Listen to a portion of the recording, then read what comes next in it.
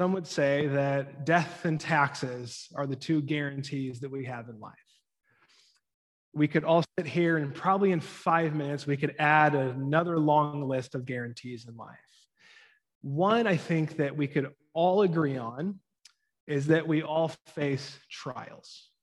And maybe this last year has been the largest reminder of that we have been connected globally in this new way that maybe we've realized never before. And it's been through hardship. It's been through challenge. It's been through things that have tested us, that have tried our faith, that have tested our character, so many things. And the reality is this morning, as we celebrate, we also stand in attention that there's hardship going on. There's challenge going on. There are trials in each of our lives. There's trials in us as a faith community. There are trials within Tower and in our city. And you could say that we're all connected through trials because we have either just exited a season of being in some form of a trial in our life, or maybe in one right now, this moment, today, or the reality is that we're going to be in one soon. Trials are a part of our life. We're going to start a new sermon series. We're actually going to work through the book of James over the next 7 Sundays. And the reality is, if we look over this last year, if we look at the polarization through politics, as we look at the injustices around racism, ethnic and racial division, so many people just being ravaged by sickness and death. Those that have died, but then also the families that are still trying to figure things out, not having them in their family, having to pick up the burdens of financial costs of everything that goes into it. You just keep working down the list. This has been an insane year in so many ways. Like, we're still in it. Like, there's still this thing that I don't know if you've recognized, but I know for myself, like, there's still kind of these PTSD moments in a way that we've experienced so much trauma in this last year and a half. And sometimes the littlest thing can spark it. Southwest Airlines put out that in the last, since mid-April to mid-May, they've had 477 assaults on airline workers from passengers. People's anxiety is just so high, and any little thing can just set us off. And we're still in that right now. Even as we start to progress and, we put out that hey, we're going preferred with, we're preferring mass for the next couple Sundays. And after that, we're moving to preference and where people are at. There's still a reality that we're still in some things though. And I think the emotional toll that we've all been in the last year and a half that's probably going to take the longest. Even being in this size of a group of people. I don't think I've been in a room this big with this many people yet. Over a year and a half. There's some things there and some feelings. I don't know how I feel about this and all that. So what better time than to go look at James, who writing a couple thousand years ago, it's one of the first books in the New Testament, and he writes, we'll get to the passage here in a second, to those that are under persecution. The Christian church who has been persecuted, who has had to flee their homes, who have been displaced, and he's writing to them to pretty much say, yeah, that's a part of life in so many ways. I don't know if you guys have heard of the new community up north, out 41, called Tesoro Viejo. There's the Riverstone, I think, is the one right off 41 Avenue 12, and one a little bit further up. It's a bit of a utopia. And utopia can be defined as an area that is perfect, is clean, there's no crime, everything is in order. And what I found interesting, I went up there to write my message the last couple of weeks because it's kind of an escape for me. I like going up to Oakhurst, but this still feels out of Fresno. And again, it's very nice there. But what I found interesting is these homes are beautiful. They have a school district there. The street sweeper seems to just be running 24/7 throughout the neighborhoods. It's bizarre. Some of us dream of that. But then what was very interesting, right when you enter, there's a fire station at the center of it. And I think James is doing this in some ways that he's saying, man, there's this beautiful aspect to life with God. That God wants us to live this abundant life, that things, to see God's kingdom break in is just amazing.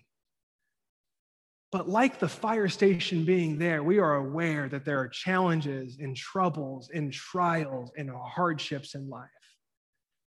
Sometimes we might more like to think that maybe there's an ambulance more so that, responds to the things afterwards. We don't even know where like the station is, but fire stations are saying we are preparing for something bad to happen.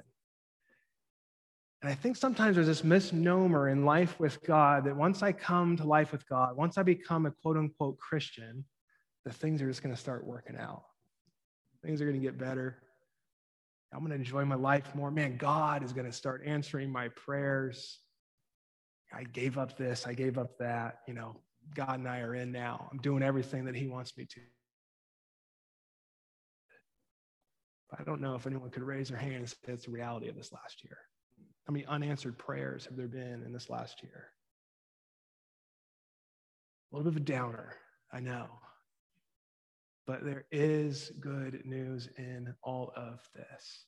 So why don't we turn, Kelly, if we can pull up the first chunk. James starts here. James 1:1. James, a servant of God and of the Lord Jesus Christ, of the 12 tribes scattered among the nations, greetings. So this scattered amongst the nations piece is very important because this is the part where he's saying, I am writing to other Christians who have been in Jerusalem with me. This comes after what we would know as the stoning of a character named Stephen. And Stephen was stoned by the religious leaders in this time.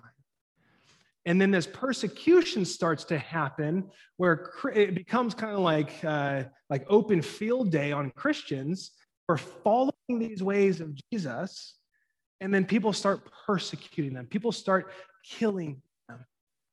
It happens from the Roman Empire, but then who's to think, why would it be happening from the religious leaders? My question is for you this morning, when persecution comes, when trials come into your life, the things that test your character, the things that challenge your faith, the things that make you say, God, why?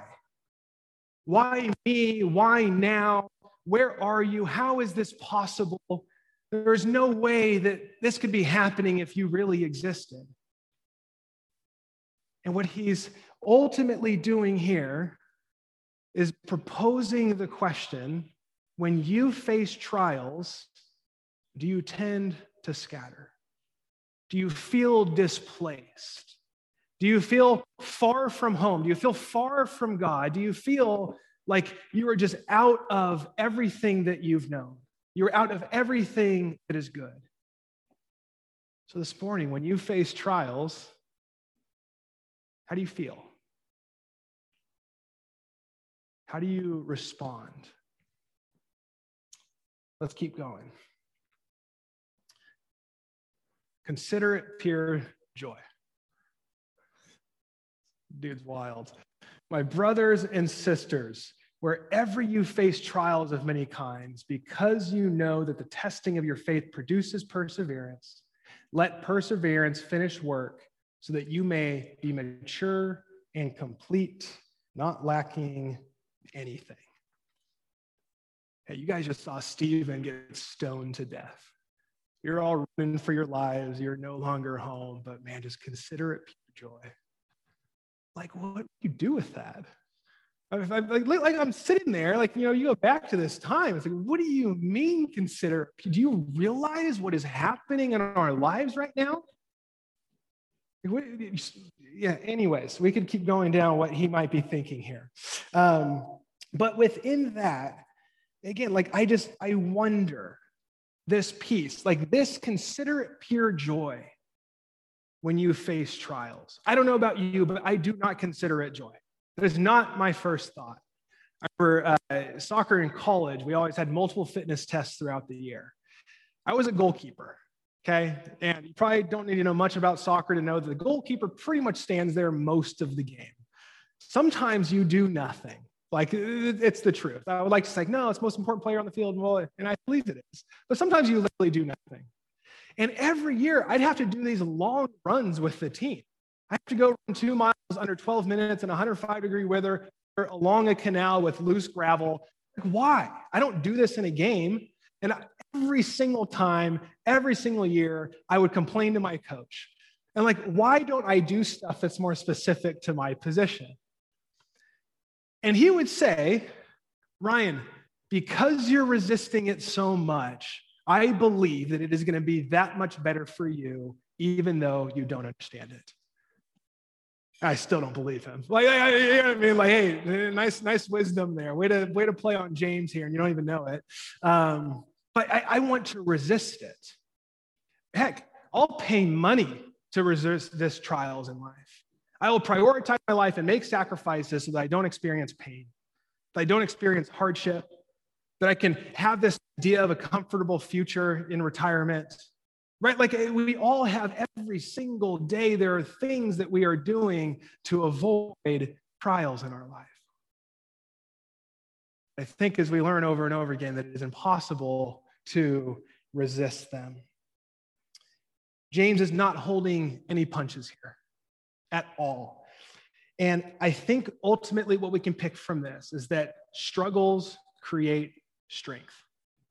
Struggles create strength. And I know that's counterintuitive, but every trial that you and I face, the hardships, big and small, that we go through, there's an opportunity that we have to become more mature, to become more complete, to not be lacking anything. Very counterintuitive. We do not want to hear that.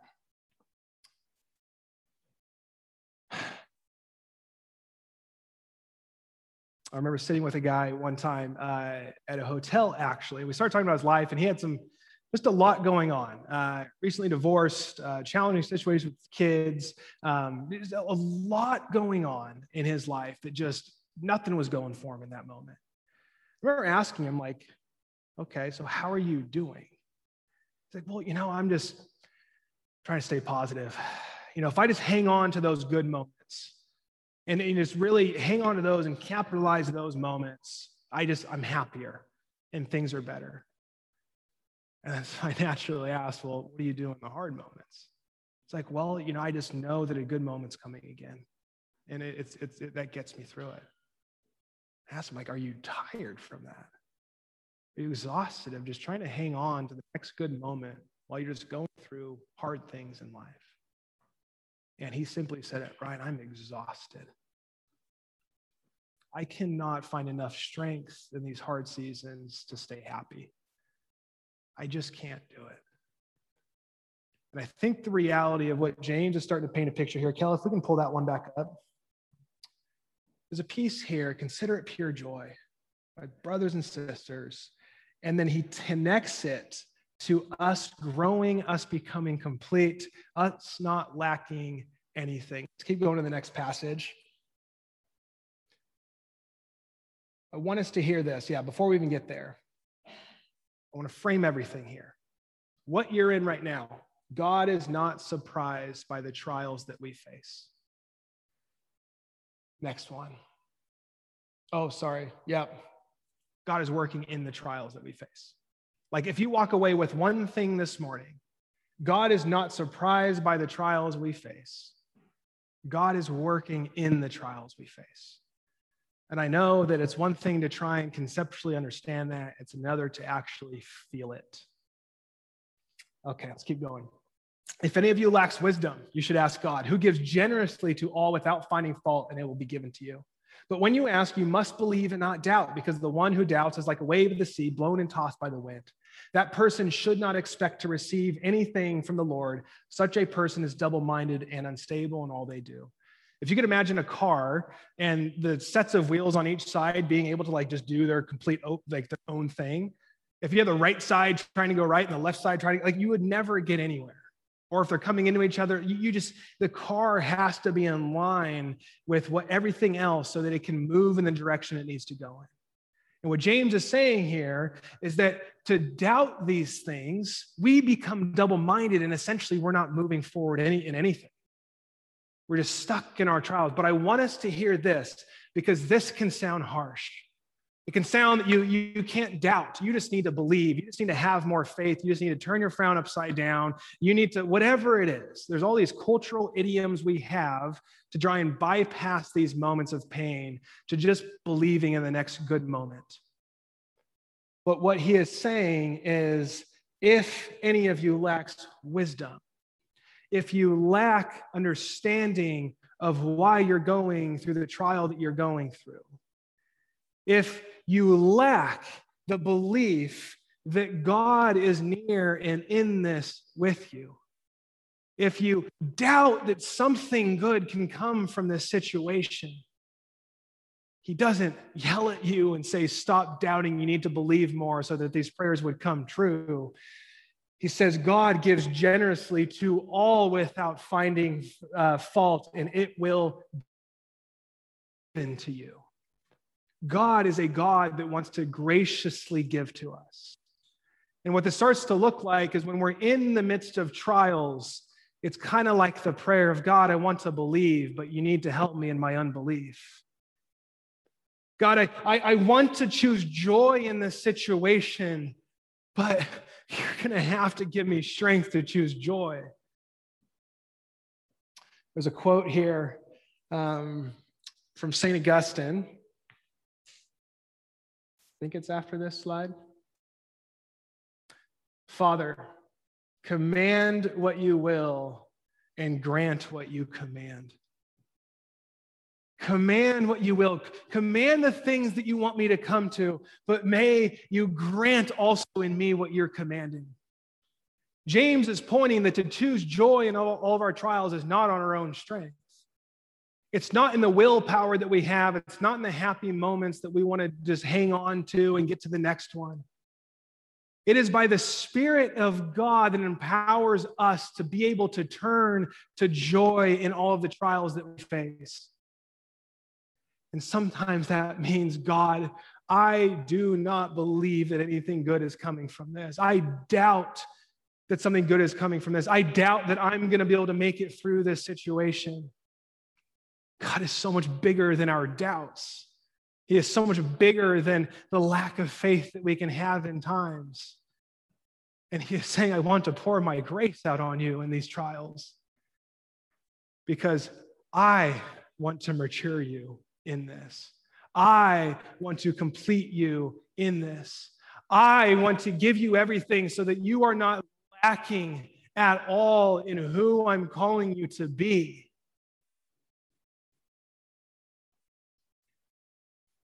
Now I think we're at those two little one-liners before this quote. Yeah, Kelly, thank you. Always keeping me on track.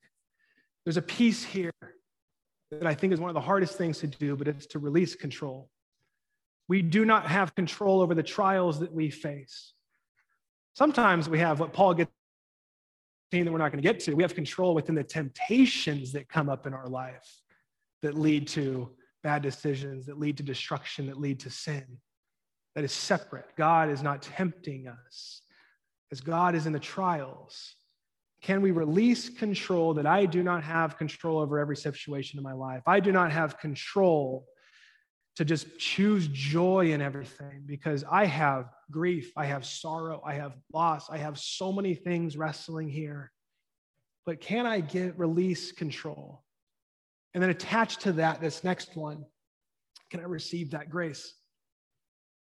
Can I stop trying to cling on to every trial that I'm in to make it better, to get past it, to try and muster up strength to get through?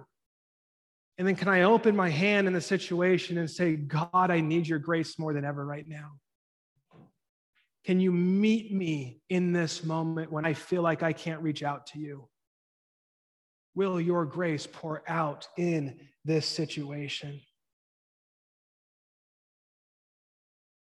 So where does your strength come from when you are in trials?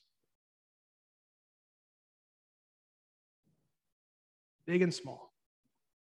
Where does your strength come from when you are amidst trials? I think it's helpful to know, real quick, James here isn't just sitting up in a tower like a philosopher and just trying to drop all this great knowledge and be like, man, you choose joy. And he's not doing that. James actually didn't even believe in his half-brother Jesus while Jesus was on earth before his death. All the disciples that followed Jesus, James was removed from that. James was a part of the family that said, man, I think our brother Jesus is losing it. Like, we need to institutionalize this dude. Some crazy things happening. But what happened is Jesus appeared to him after Jesus laid in the grave. After James saw him on a cross, Jesus appears and they eat together.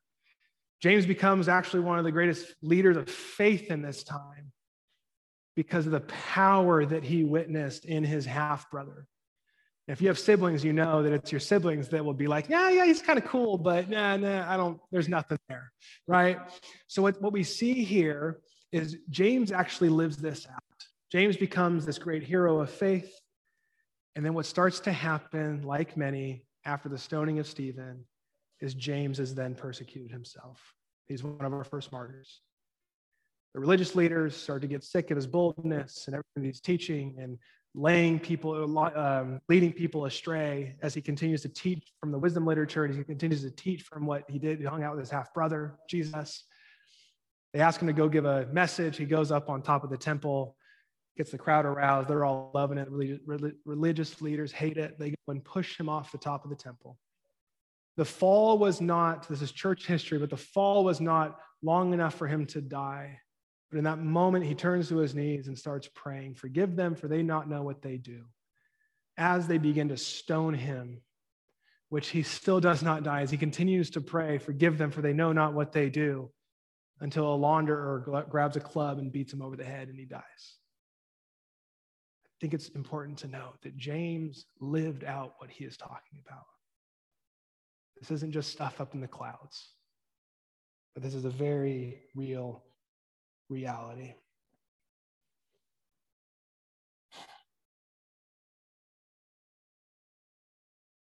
Yeah. So I think this last one, James 1, 9-11. Believers in humble circumstances ought to take pride in their high position, but the rich should take pride in their humiliation, since they will pass away like a wildflower. For the sun rises with scorching heat and withers the plant, its blossom falls, and its beauty is destroyed. In the same way, the rich will fade away even while they go about their business. This last one, Kelly, I think it's the next slide. Resist comparison. You know this, but every study is saying that the moments you scroll through Instagram, you are actually becoming more depressed, especially when you are facing trial. Mind you, a couple of these stories are people who have been persecuted and killed because of their faith to follow Jesus, which we don't experience that here in the West. Other countries do. To say you are a follower of Jesus, to say you are a Christian in plenty of countries means that you are risking your life, that you could actually be imprisoned, you could actually be killed. It happens right now. Resist comparison means that when we're in the trial, when we start to look to other people's life, when our marriage just absolutely sucks, and we see all the pictures of the wonderful, beautiful marriages happening around us. When my health has started to decline, and I get to see everyone just always smiling and enjoying their life and going and do their thing. When I long for children and everyone else is having babies and celebrating showers and everything going on. We can just keep going down this list. When you're in financial crisis, but you see your best friend traveling around the world, right? Like, just keep layering it on. You are becoming depressed over and over again because we cannot go on things like that. We can hardly walk down the street or enter a store without comparison. And there's a piece here that I believe James is saying that we cannot compare, but what needs to happen is we actually need to find contentment in the situation that we are in. Because when we compare, we start to ask questions of, why me? Why now? And then we probably take it a step further and say, why not them? Right? Man, they're a horrible person, but I got stuck with this. I'm good. Why? How does this happen? Christianity stands apart from all other religions in a number of ways. But one is that there's a God who loves us, who is willing to enter into our trials with us. So Jesus goes and prays in the Garden of Gethsemane before he goes to the cross, before he is led to his death, his burial, and his resurrection. He brings a few disciples with him. They enter into the garden. And Jesus says over and over again in his prayer time, 3 different times, God, take this cup from me. Other words, I do not want to go through this. I do not want to go to the cross and endure everything that I'm about to endure. I do not want to enter into this trial. Can you please do this a different way? But then he says, but your will be done. I don't want to do this, but God, whatever you're up to, I give it to you. I don't want to do this. It says that he is filled with sorrow to the point of death. He literally bleeds tears of sweat because he is so filled with grief for what he's about to go through. And all of it is God saying that I am entering into the pains of this world with you. I am entering into the trials of this world with you, and I'm going before you. It says in Hebrews that as Jesus is sitting there saying, I'm grieved. I don't want to go through with this. I cannot do this. It says the joy set before him is what made him endure the cross. It's the joy that he clung on to, knowing that God was doing something far beyond what he could see, far beyond what he could do. It was the joy knowing that death would eventually be conquered. It would be actually joy saying, I know that there is a new reality, God, that your kingdom is going to be breaking in, and one day we will see its fullness. That is the joy. It's not the happiness. It's not feeling good all the time. Actually, it's probably rather the opposite. But what God is saying is, I'm entering into these trials with you so that you can choose joy. You can cling to me in these moments of trials that you are going through.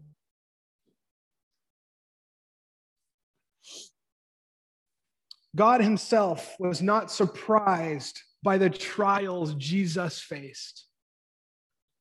God himself was working in the trials Jesus faced to the point of suffering with and on our behalf. That is what gives us the ability to choose joy in trials, to choose joy when we don't know how to choose joy when we just absolutely do not have the strength to. Paul, who lived it, he's in prison, he's writing these letters, he has this life of hardship in so many ways. He says that it was God told him that it is in his weakness that God's strength is made perfect. It's in Paul's weakness that God actually shows up and does what God is going to do. As a part of us, can we accept that the trials I am going through, I cannot do by myself? And what a beautiful thing that there is a God saying that I am there for you. I am with you in this. I feel your sorrow. I feel your grief. I feel your loss. LJ, if we want to come up. Yeah, so why don't we stand actually? And I'm just going to wrap us with a reading, and then we're going to go into one more song. I'll give a little bit of instruction around it. But there's just an aspect here. I wanted to drive this home. God is not surprised by the trials we face. God is working in the trials that we face. Even though it may not feel like that right now. Even though it may not have felt like that the last trial you were in. You just go down the list. Anything that is testing your character, anything that is testing your faith, anything that you would rather run from and not deal with. I think there's an invitation for us just to pause, sit with maybe the trial that we're in right now, sit with the trial that we've come out of, sit knowing that I'm going to experience more trials. Because James wrote this 2,000 years ago, and it is always a word for all of us. I do think this is timely for us as a church because a lot of you are going through it right now.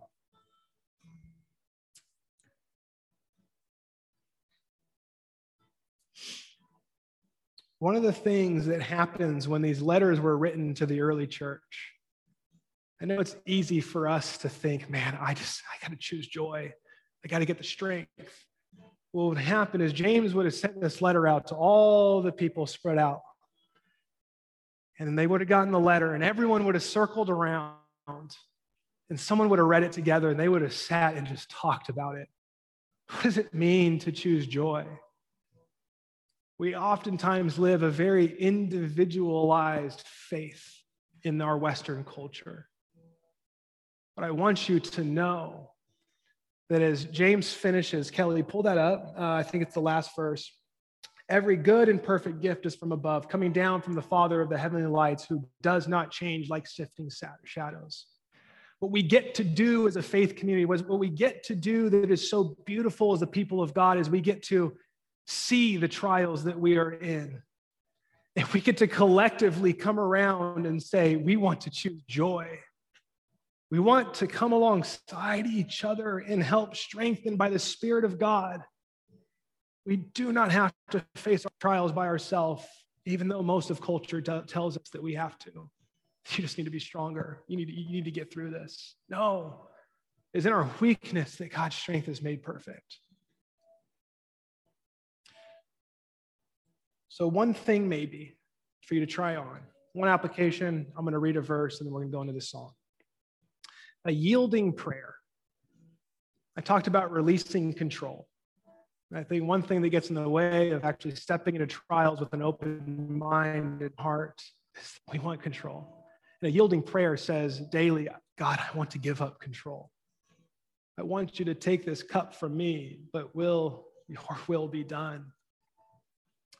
You could say something like, God, my feelings are often shaped by my experiences. Whatever storms bash me today, I choose to anchor myself in you. Help me to learn to be content, come that may. Whatever the words are that work for you, just to release control and say, God, have your way. And my prayer is that, like he says, I am gracious and I want to give generously when you doubt. My prayer is that he will continue to meet us in those spaces. Are you creating the space? So together, we would hear things like this. This is actually coming from the Old Testament, but I want to speak this over us as a group. And then we'll respond in a time of ministry. Isaiah 40:31 says this, 27-31. Why would you ever complain, O Jacob, or whine, Israel, saying, God has lost track of me. He does not care what happens to me. Don't you know anything? Haven't you been listening? God doesn't come and go. God lasts. This is from the Message translation, by the way. He's creator of all you can see or imagine. He doesn't get tired out. He doesn't pause to catch his breath, and he knows everything inside and out. He energizes those who get tired, gives fresh strength to dropouts. For everyone, young people, or for even young people, tire and drop out. Young folk in their prime stumble and fall. But those who wait upon God get fresh strength. They spread their wings and soar like eagles. They run and don't get tired. They walk and they don't lag behind. And I believe that we will continue to press forward in a time where this is ever present. The trials that we face will continue. I think as the church, they will get worse. I don't want any of us stepping into this thinking that things are just going to be rainbows and butterflies. But God can work in the trials that we find ourselves in. And that is why we can choose joy.